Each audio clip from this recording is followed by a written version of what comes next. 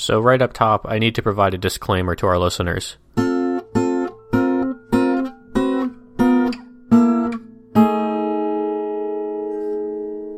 I've been reserving the right to have this disclaimer for now almost 4 years, I guess it would be. Is that right? I think that's right, 4 years. But I'm finally going to exercise my option to say that due to our adjusted recording schedule of recording now less than 12 hours before I would normally release the episode, this is going to be a very lightly edited episode. Sweet. I'm glad I fixed my mic issues before we started recording that. Yeah, definitely. So Aaron, there's going to be more pauses. You can certainly ramp up the speed now. I won't be cutting out as many awkward silences as I normally do, and by not as many, I mean none. Grant, please don't swear, so I don't have to do extra editing. I'm basically just going to find the transition points. I hate you. I'm basically just going to... You said it underneath your breath, so I couldn't actually tell what you said. Oh. But yeah, I'm basically just going to put in the sound effects and call it a day. Sounds like a good plan. Yeah. So with that said, I would like to tell you about a dangerous setup that I created yesterday that I realized I could do. Ooh, like NSFF, you know what I mean? Not safe for work, dangerous. Like OSHA wouldn't be okay, or like, not quite that bad. But well, you can be the judge of it after I describe it. Okay. So, after I told you about how we rearranged our bedroom the other month, right? Mm-hmm. So now the bed is against the far wall. It's the distance from one end of the apartment in like near our kitchen to the other end where the bed is like now the maximum distance that it could be. You can see the bed through the doorway into the bedroom. It's about from about as far back as you can stand in the living room to the bed, the back of the bed, the back wall. It's a little more than 20 feet. 20 to 25 feet, somewhere in that range, right? Mm-hmm. And I realized if I set up a small throw pillow just so on the bed, it makes for very good putting practice for disc golf. Ooh. But this requires me to... I can see that. I'm in my mind palace right now with my eyes closed, like imagining it, and yeah, I can see it would be perfect. Yeah, it like frames up in the doorway, I've had to be a little careful about how I do some things. I've had to add extra pillows to make sure that if I do miss high, I don't hit the wall too hard. I tried going from a different angle and ended up throwing it into the blinds on the window in the bedroom a few times. I've only hit the door frame like 4 times total, so I'm pretty proud of that. But yeah, it's like I've never actually done any actual practice putting for disc golf. I've like, before I go play a round, I go to like one of the warm-up baskets that my local, or the course that I go to has, and I will throw 5 or 10 putts just to like try something, just to do it, Mm-hmm. But I've never really locked in on this is how I putt and I can practice doing this thing. It's just kind of whatever every single time. Yeah. And so it feels good to have this like very minimal way to practice at least a little bit. It's obviously no replacement. I can't tell if I'm actually quote unquote making putts, but the width of a throw pillow, it's a little bit narrower than a typical disc golf basket like target area would be where you would like to hit. And so I figure it's better than nothing. Yeah. It's better than not doing it. And it gives me a little something idle to do in the apartment. If it's like, I just want to take a 5-minute break and I don't want to go like take a walk around the block or whatever, I can just kind of grab a few putters and just kind of do that for a little bit. Mm-hmm. So sounds like you're channeling your inner Mr. E, setting up a little putting green in your living space. That's right. That's the thing with disc golf. It's like, the going out and playing is easier and cheaper than regular golf, but the practicing part is kind of hard. Because you need, I mean, it's kind of hard with regular golf too, but with regular golf there are facilities and tools for this. Like you get the little home office putting green thing, and there are things like driving ranges that you can just go to that exist. And with disc golf, it's like maybe there's an open field where you can hopefully avoid pedestrians, and that's pretty much the best you can do. So this is my solution for now, for at least this aspect of disc golf. But I was pretty proud of this idea. That's a nice creative solution to a problem. Yeah. I like it. Yeah. So hopefully not too much will get damaged, and it'll all be okay. And if it does, I mean, honestly, we're probably going to do more damage to the walls by taking off command strips than I would ever do practice putting. Yeah. So taking off command strips is crap. I hate it. I agree. Because I feel like I hate it because it should be so satisfying and easy, and then it's just like... It's tense. So almost satisfying and easy. Well, and sometimes it totally is satisfying and easy, but because you're in your mind, you're like concerned that it's definitely not going to go well, you don't get to enjoy the experience of it. It's not cathartic. It's just like, oh, well, sure, that one came off fine. We'll see how the next 5 go. Yeah.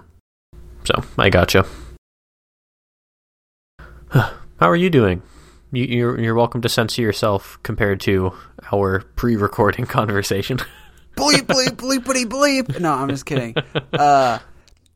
No, so before I answer that question, I want to ask you a leading question that will help explain how I'm doing. Excellent.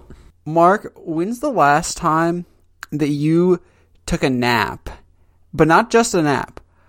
One of those naps that you wake up and... like, you wake up completely reborn as a newborn, and you have no idea what's going on with anything or anywhere, and you have to, like, relearn what existence is all over again as you wake up from this nap. Well, that's how deep of a nap it was. As previously discussed, I'm sure, I don't really take naps. I can count the number of naps I've taken purposefully on one hand. Is this never? Since your birth? Well, like, I mean, as like a little kid, I don't remember. I don't remember having nap time. I don't remember our parents telling us that we had nap time. And so the only 2 naps that I can think of was sometime earlier this year when was it just when I had COVID? I don't remember. But at some point, Aaron convinced me to take a nap, and I did for like 2 hours. Mm-hmm. But the only other time I remember taking a nap before that was like a couple of months into freshman year of college, and I had basically pulled an overnight, staying up with Jack as he was working on some random physics homework or something like that. I don't remember what it was. And then I had an 8 a.m. chemistry lecture, and then I got back from that, and I could barely pay attention during that. I got back and I ended up taking a nap until like 2 p.m. And since, especially because that's the only time I've ever done it, I was like so thrown off, and I went and got Panda Express, which tasted really gross because my body was convinced I was having that for breakfast. Like, that's why I don't like naps, is it throws off my entire body clock. Like, even the 2-hour nap that I took earlier this year, whenever it was, I woke up feeling the exact same way of like, everything's thrown off. I feel like I just woke up in the morning and I don't like anything right now. Yeah. So with that said, how you doing? Oh, I'm glad I've had enough time to like regather my bearings. Uh-huh. 'Cause I got home this evening, and like I remember getting home, and I remember sitting down on my couch. And that's the last thing I remember until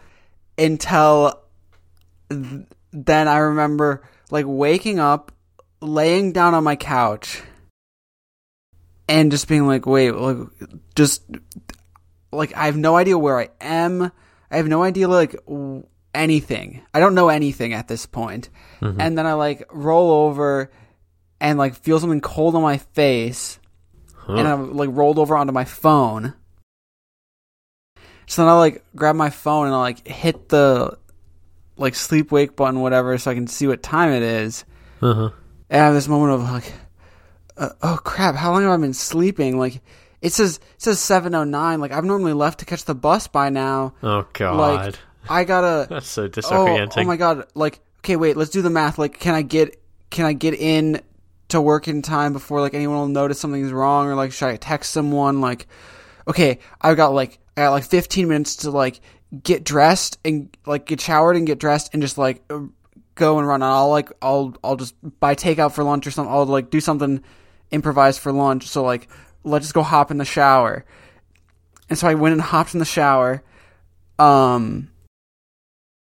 And then, like, I get out of the shower, and I'm like, oh, I start frantically brushing my teeth. And while I'm brushing my teeth, I, like, grab my phone again and, like, look at it again. And then that's when I see the PM.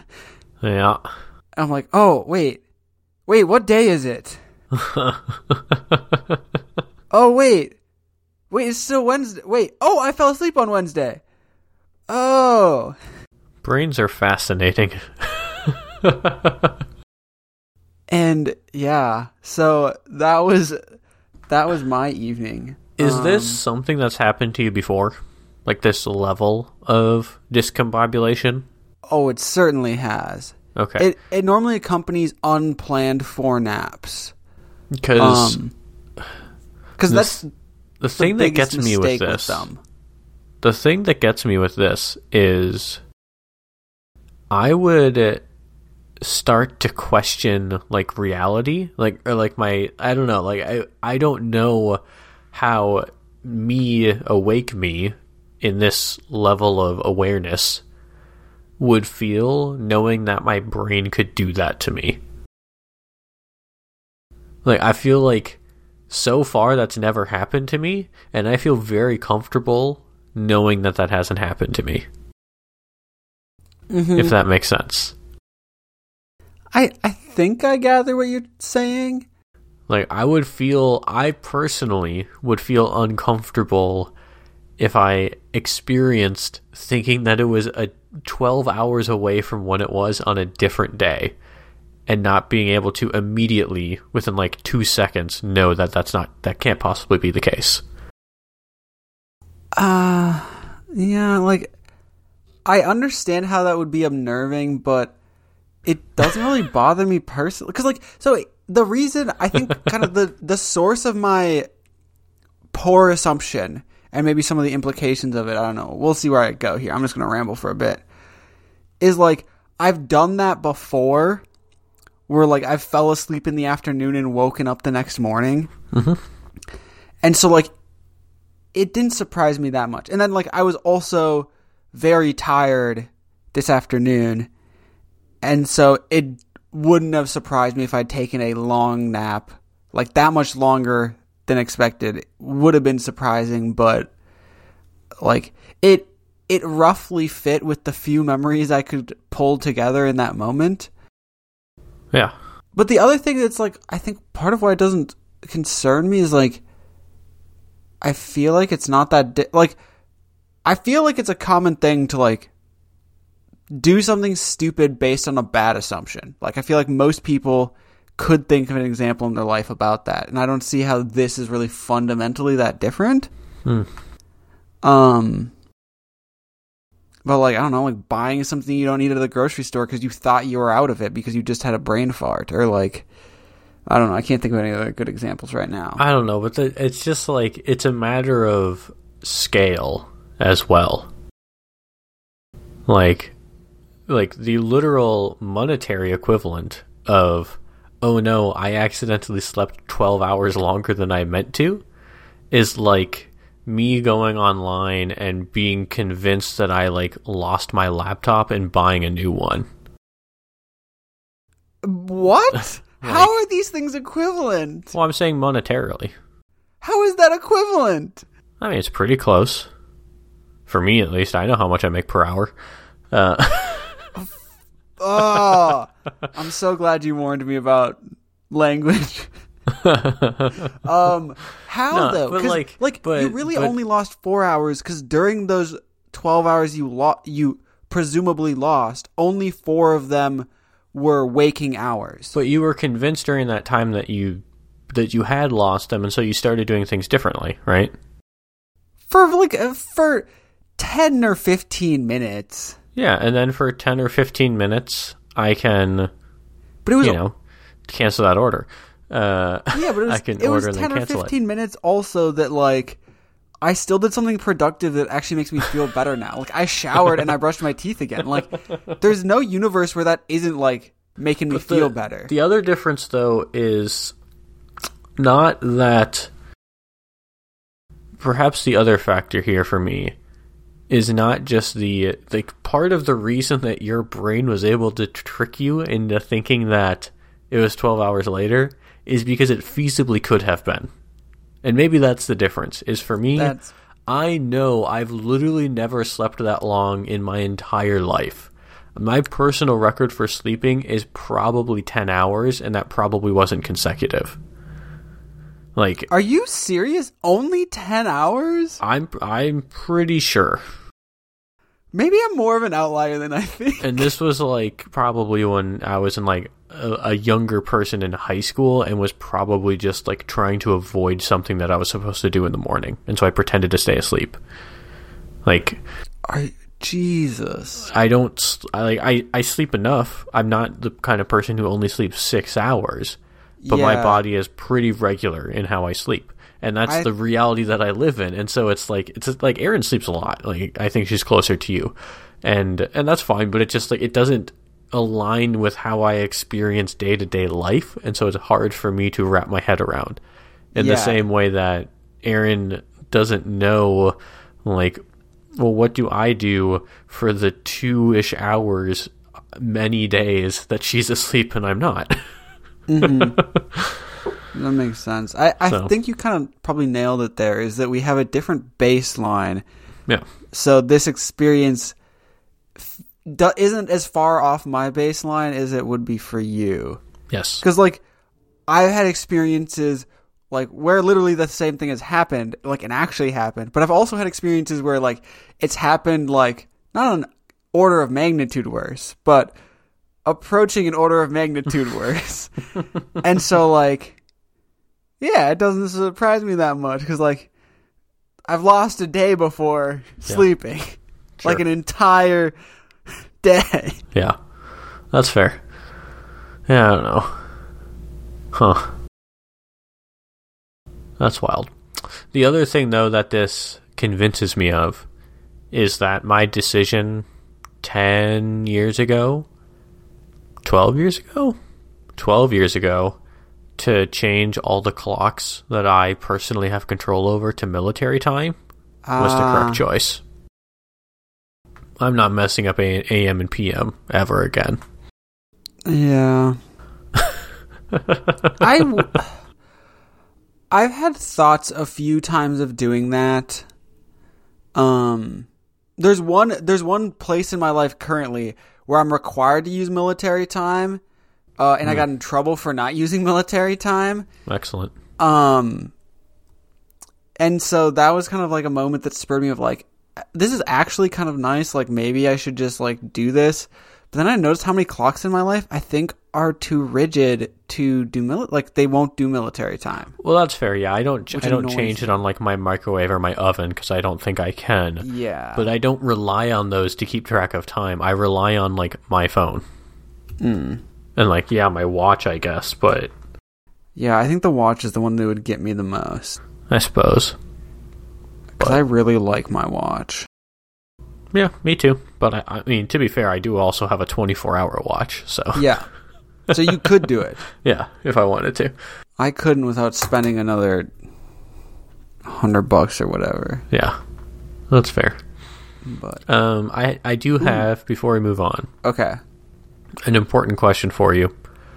And by important, of course, I mean extremely trivial, but it popped into my head the other day. Perfect. When you have a piece of bread that is too wide for your toaster, how do you rectify that situation? Okay, question. define the or too coordinate long, I space that suppose. we're working too in. long. Right. The longest dimension of your toaster slit. So from one of the crust sides to one of the crust sides. Yes, from the front of the toaster where the dials are to the back. Okay. Right. Your bread does Yes. not. I mean, or in general, let's just say your bread does not fit in two of the dimensions. Right. Let's not worry about thickness, but Yeah. length and height. Your That's bread does mostly- not entirely okay. fit within the toaster when you pull the lever down. What do you do? So I'm going to pull a classic Mark and not answer the question. Cool. And instead substitute my own thing that I want to talk about. Is that this is a moment that I feel like I'm being hit with a reality that you have a lot more exciting of a life than I do in terms of the quality of bread that you eat on a regular basis. Because I'm just thinking about the root of this problem. And Yeah, being it's a requires problem you don't I have have basic white bread or wheat bread. essentially never experienced more than like maybe once or twice. Huh. Makes me think you're eating a lot more exciting and delicious bread than I am, and I'm feeling really sad about that because that sounds so awesome, and I know it's something that is completely within my power to do. But I also recognize that I won't make the changes necessary Yeah. to have such delicious sounding bread. Well, I would say, okay, I'll actually answer the question. you can first. understand the problem either way. Even if you haven't Yeah. experienced it, you can anticipate what you might try to do. I got three options. Cool. First one might be a bit out of left field and poorly energy efficient. Okay. Broiler it in the oven. That's certainly a solution that I would not have thought of. Throw out the toaster and get a toaster oven. That's actually probably like the better solution, way better than using the broiler in your oven. Next option, which I don't like because of how I use bread, is cut it in half or like cut it in whatever way it needs to be so that, Yep. the dimensions will fit. Yep. Final idea, which makes me just cringe, is like if it's like the long direction of the toaster is too short, this could be a solution of like stick it in vertically, toast half the slice, then like flip it over and toast the other half. But that makes me so, I don't know why it makes me angry, but like I feel like irrationally angry that I don't think I could do that. Okay. Well, I will say that other than the getting rid of a toaster and using a toaster oven, I have tried and successfully used all three of the things that you have said, depending on the situation. New option. Okay. If you thought about a blowtorch. I can't say I have, but I think that is equivalent, that is isomorphic to the toaster oven solution, which is getting a new tool for the problem. You don't want a blowtorch? I can't, no. But growing up, we had rye bread a lot, which is kind of vaguely elliptical or ovular and pretty long, and it's always, I don't know why they always make these loaves that are just too long to fit in like every toaster that's ever existed. But I learned from my dad that rye bread is typically like malleable enough but firm enough that you can curve it and just basically jam it in. Like if you think of like you're looking at the slot, you have like the front left corner of the slot is where one part of crust goes. It curves so that the middle of the slot has the bread part touching it, and then it curves back so that the back left slot has the remaining part of the bread, right? Wait. Just imagine like you curve it in space so that it makes like a very, very slight parabola. Like over the... Like inside the slot. You basically just curve it, like the width of the slot it's just wide enough that you can curve it within that width to make the bread fit. You've got a wider slot than I think I do. Well, again, you don't know because you've never really been faced with the situation. But rye bread typically, even because it's the kind of bread where the end pieces are smaller than the middle pieces. Yeah. But even the largest middle pieces, in my experience, are typically short enough that the curving approach works. Huh. However, we now tend to buy a lot of cheaper sourdough bread because San Francisco, it's very popular here. And you can get it for not that much more money than all the other bread around here that is already kind of expensive. Mm-hmm. And those tend to be longer. And also, if you tried to bend it, it would just kind of break sometimes. Like, it just doesn't, it's not the same consistency as rye bread, so it doesn't quite work the same. And so, if I'm making, like, breakfast, I will often just cut it in half. And just deal with it, right? Just cut it in half, have one slice of bread become 2 slices of bread, and typically because these pieces are so long, you don't feel like you're losing out on much. If anything, it's probably for the best that I don't try and make 2 full slices of toast, because it is a lot more bread. Mm-hmm. However, I have done not the vertical approach, but I let it just rest in diagonally. Like, imagine just trying to drop it in lengthwise, but it won't fit, so it just naturally goes onto this diagonal. You toast it for most of the way, but you don't let it run for the full cycle, and then you end up just kind of flipping it and toasting it just a little bit at the very end. And yeah, you get a slightly uneven toast out of that, but I've also learned that as the bread is toasting, it contracts a little bit, and over the course of the 3 minutes that it's in the toaster, it tends to almost settle a little bit more. So it looks like, you're getting 2 inches of bread not toasted. By the end, that's maybe half of that. Maybe there's only 1 inch sticking out now. It tends to work out pretty well with a little practice. So, there you go. I figured if you had come across this, you would have strong opinions, so I was just curious. Oh, I would. At first, when you were describing this curvature method, I thought there was a moment where I was like, did I just misunderstand his words? And he's saying that he's sticking half of it in one slot and then curving the other half over into the other slot? Because that's a cursed idea. That is potentially the stupidest thing Mark has ever suggested to me. Yeah, and then I use a blowtorch on the backside for the part that's sticking out. Yeah, I was getting real ready to just put you on a skewer and cook you over the fire like a marshmallow. Oh my goodness, that'd be hilarious. Just get ready to destroy your reality, make you question. That's how I toast bagels. I cut them in half, and then I cut them in half through the hole, so I just get this nice little U shape that I just rest on top of the toaster. Oh my god. That reminds me of some stupid internet video that I saw of somebody being handed a slice of quote unquote toast that's not toasted, and they're like, "Grandma, you didn't toast this," and then she just looks at them and she's like, "Yes, I did," and then they the camera pans over to the toaster and there's just a piece of bread sitting on top of it without the button pushed down, because grandma's just never used a toaster before. Yep, I love it. I wonder how long it would take you. That would be a very energy inefficient way to make toast, is to just set the toast on top, and however it manages to convect heat upward through the slots. You'd have to frequently rotate it too, or else you'd get just also 2 lines. Yeah, definitely. I'm not gonna lie, I have actually I have used that not to make toast. So I make the toast. So for a toasted cheese open face. Oh, that sounds so sad.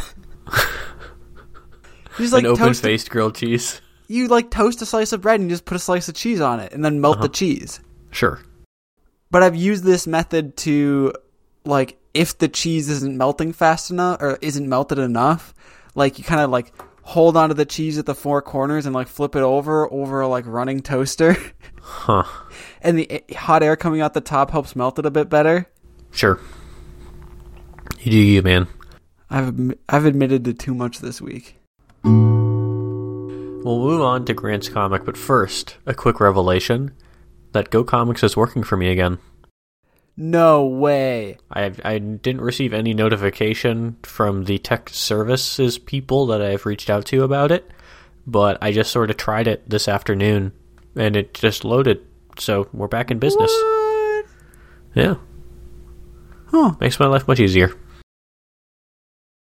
And so now, on a nice full-size screen, not staring into my phone from a close distance, I can proudly share that Grant has brought Baldo by Hector D. Cantu and Carlos Castellanos. We have a slightly older woman with some big Coke bottle glasses and a nice little purple outfit.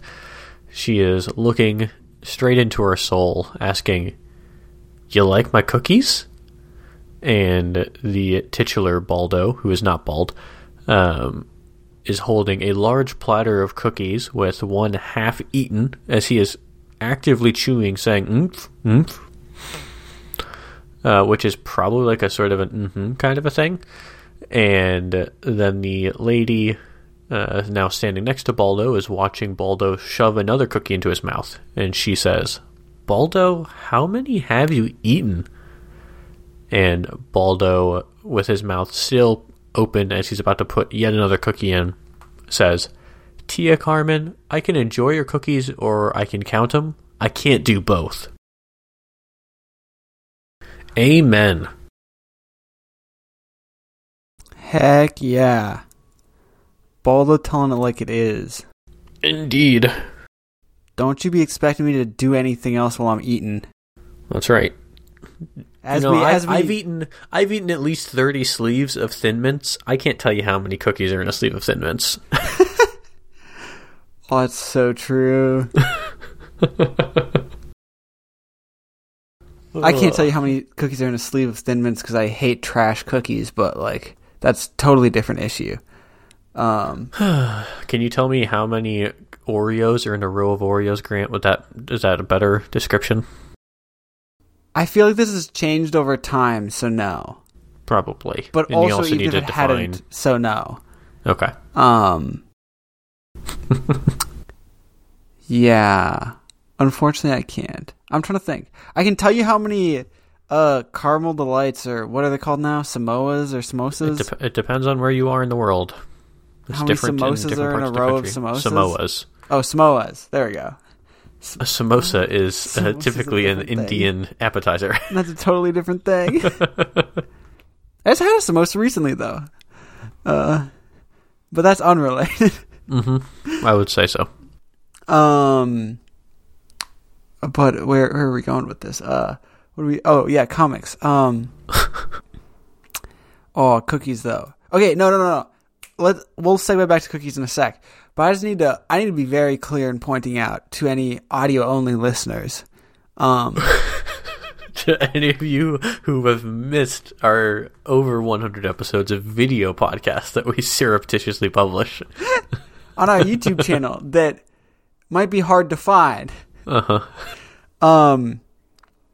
the fact that this comic is called Baldo, named after the titular character, I assume. Yep. A wonderful vocab word that Mark has taught me over the course of 198 episodes. I finally learned it. He is very clearly not the bald person in this comic. Correct. And it's just interesting. I don't know if it is an intentional choice or if it was a unintentional just effect of the perspective. But in the third frame of the comic, Auntie Carmen is rocking some ill pattern baldness. I was gonna say rocking the good old 14th century European monk look. Like the good old ring around the sides and back. Yep. But yeah. But cookies though, and not being expected to multitask when eating cookies. Mm-hmm. Yeah, that. I don't have any more intelligent questions. So if you want to move on, just let me know. Are you serious? I did have more intelligent questions, but I'm going to be honest, I don't want to get into it with the time we've got because our intro ran so long. I don't even remember what comic I chose because I chose it on Sunday. So if we have to cut that one pretty short, that's also fine. So let me have it. Well, I'm not gonna go more because like I have things that I would rather talk about another week when we actually have time to talk about them. All right, fine. What kind of cookies do you think there are in this comic? Oh, they're hands down chocolate chip. I mean, but theory, they're not. I would agree. Oh my gosh, I just went back to it. That's my point. Is like Snickerdoodle? They look more like or molasses. I was gonna say like a molasses or a ginger snap. Is what it looks like to me. I haven't had a molasses or like. Are molasses and ginger snap like similar or are they different? I think they're similar. I think a molasses cookie is not required to have ginger, and in my mind, a molasses cookie is soft. Oh, okay. So I'm thinking molasses cookies. Yeah. I haven't had a molasses cookie in so long, and it's just hitting me that it's like low-key one of my favorite types of cookies because they're so freaking good. I love my soft cookies. I'm not a fan of crunchy cookies. I love a raw cookie. Well, you also like cold pizza, so it's fitting. But like raw cookies, and you also like room temperature cookies, don't you? What do you mean room temperature cookies? Like I feel like we've talked about this. How do you cookies? Like your cookie? Like cookies, like you have freshly baked cookies, and presumably you eat as many as you can while they're freshly baked. They're just out of the oven. But eventually you'll reach your limit and you have to do something with the cookies. Now what do you do with them? How do you like to have them? You stick them in your mouth, you chew on them, and then you swallow them. Grant, you know what I mean. Why am I going to waste time heating up a cookie? Unless it's like a really bad cookie. So you're going to just let them sit at room temperature. That's what my claim is, right? Yeah. Wait, are you saying you refrigerate them or you microwave them? I freeze them. Wait, you what? At least chocolate chip. I always freeze them. Do you eat them frozen? This is the key. Is you take them out of the freezer, or you take, if you're ready to eat a few cookies, you take a few out of the freezer, let them sit out for like 3 or 4 minutes, and then they are perfectly cold without being like dry from the refrigerator or being like totally frozen so that they're impossible to eat. They get like a certain gumminess to them. That is really good. Room temperature cookies are so garbage. Like not worth it. Frozen is the best. And then just slightly thawed from frozen. I thought you had reasonably decent judgment in life. Like I've trusted you. Until you've tried my frozen chocolate chip cookies, you cannot even deign to believe that I'm saying something wrong here. We can agree that we disagree on pizza because like we've all had the different kinds of pizza. That's fine. But with cookies, I don't think this thought technology has reached you. So I can accept your description of why it's good. I agree with that description. I don't understand how the method you're using reaches that description of cookie texture. But if that is in fact true, like I can see it. It is true. You gotta trust the process. I seriously doubt it, but like I'll believe you because I trust you. I hope you're not going to betray my trust in this instance, but I will continue to trust you with this. But so we both agree definitely on the eat as many warm cookies while they're warm. Yes. Why is that? Is it a texture thing? Is it a taste thing? Is it a like I spend a lot of time making cookies and like I've been like waiting for minutes while they cook and now I'm just gonna lose myself in the... First of all, I think we have to establish what kind of cookies we're talking about. Like in my mind, my default cookie is always chocolate chip, so that's where my frame of reference is. I don't think I've ever made molasses cookies, so I don't even know what they taste like fresh out of the oven. I'm sure they would taste good. So I'll try to extrapolate my thoughts on chocolate chip. But I think for chocolate chip at least, part of it is the just like... I don't know, like the texture, the warmth, like the melty chocolate, all of that is just very good. Okay. I don't know. Like I think that there are just those types of baked desserts that are made better by being warm.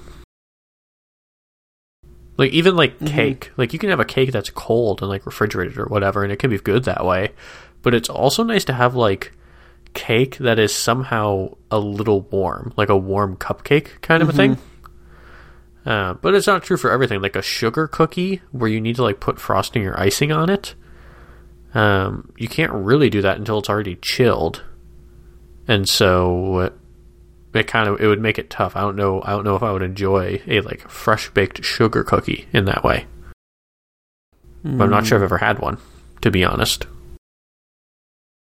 So I don't know. Okay. I don't know. Interesting. This reminds me of. I'll just say this briefly. Maybe I'll send you the video after this. Is a Mabim Bam, My Brother and Me bit called Hot Grapes, where the question is, why don't we eat grapes and other fruit hot? And it's just a very good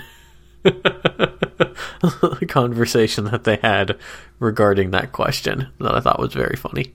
I'm it's kind of the opposite of... we'll watch it after we're done with this, but... Because there is a fruit that I grew up eating warm. Ooh. But we'll Keep me leave in that... suspense. We'll leave that as a suspenseful note for the listeners. For those viewing the audio-only version of this podcast for the week. As we segue into Nest Heads by John Allen. So the scene is, it's in a kitchen. It appears to be, we'll go with a mother and daughter pair in the kitchen. The mother is holding kind of some sort of a pan or a baking dish with presumably something edible in it.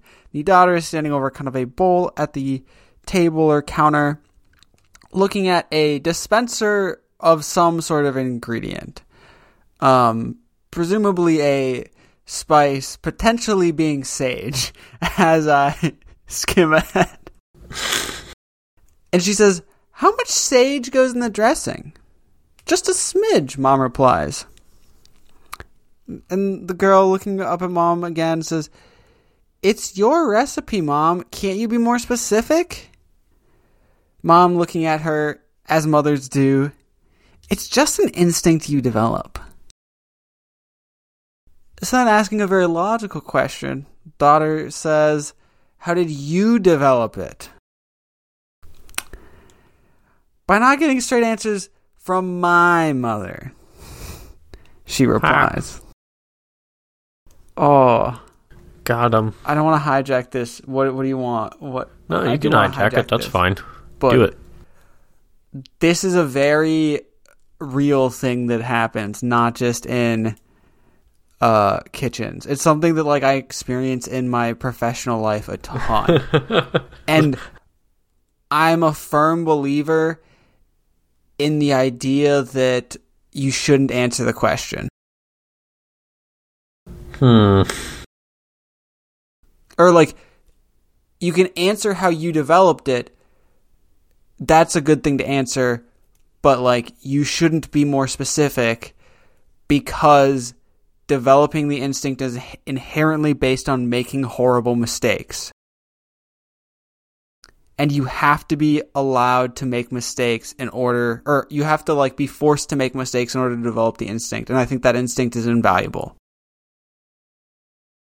See, this is like another one of those, we need to put a pin in this topic, because it's an instinct that, depending on where you roll it out, can either seem entirely reasonable, like when in learning in academics, like, oh, you should be allowed to make safe mistakes in a safe environment, versus like the debate among modern parents about how much you should let your kids be allowed to fail versus providing, like, all this sort of thing. Like, where do you draw the line? Oh, this is going somewhere I don't want it to go.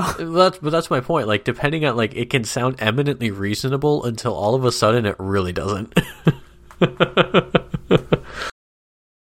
Yeah. I mean this specifically in the context of baking or doing certain types of very specific lab-based chemistry in specific environments with specific sets of base skills to accompany those environments. Yes, I agree. But how much Take it. How much is a pinch? If you read a pinch in a recipe, what do you do? So I don't think I've ever actually come across recipes where I've been required to do that sort of thing.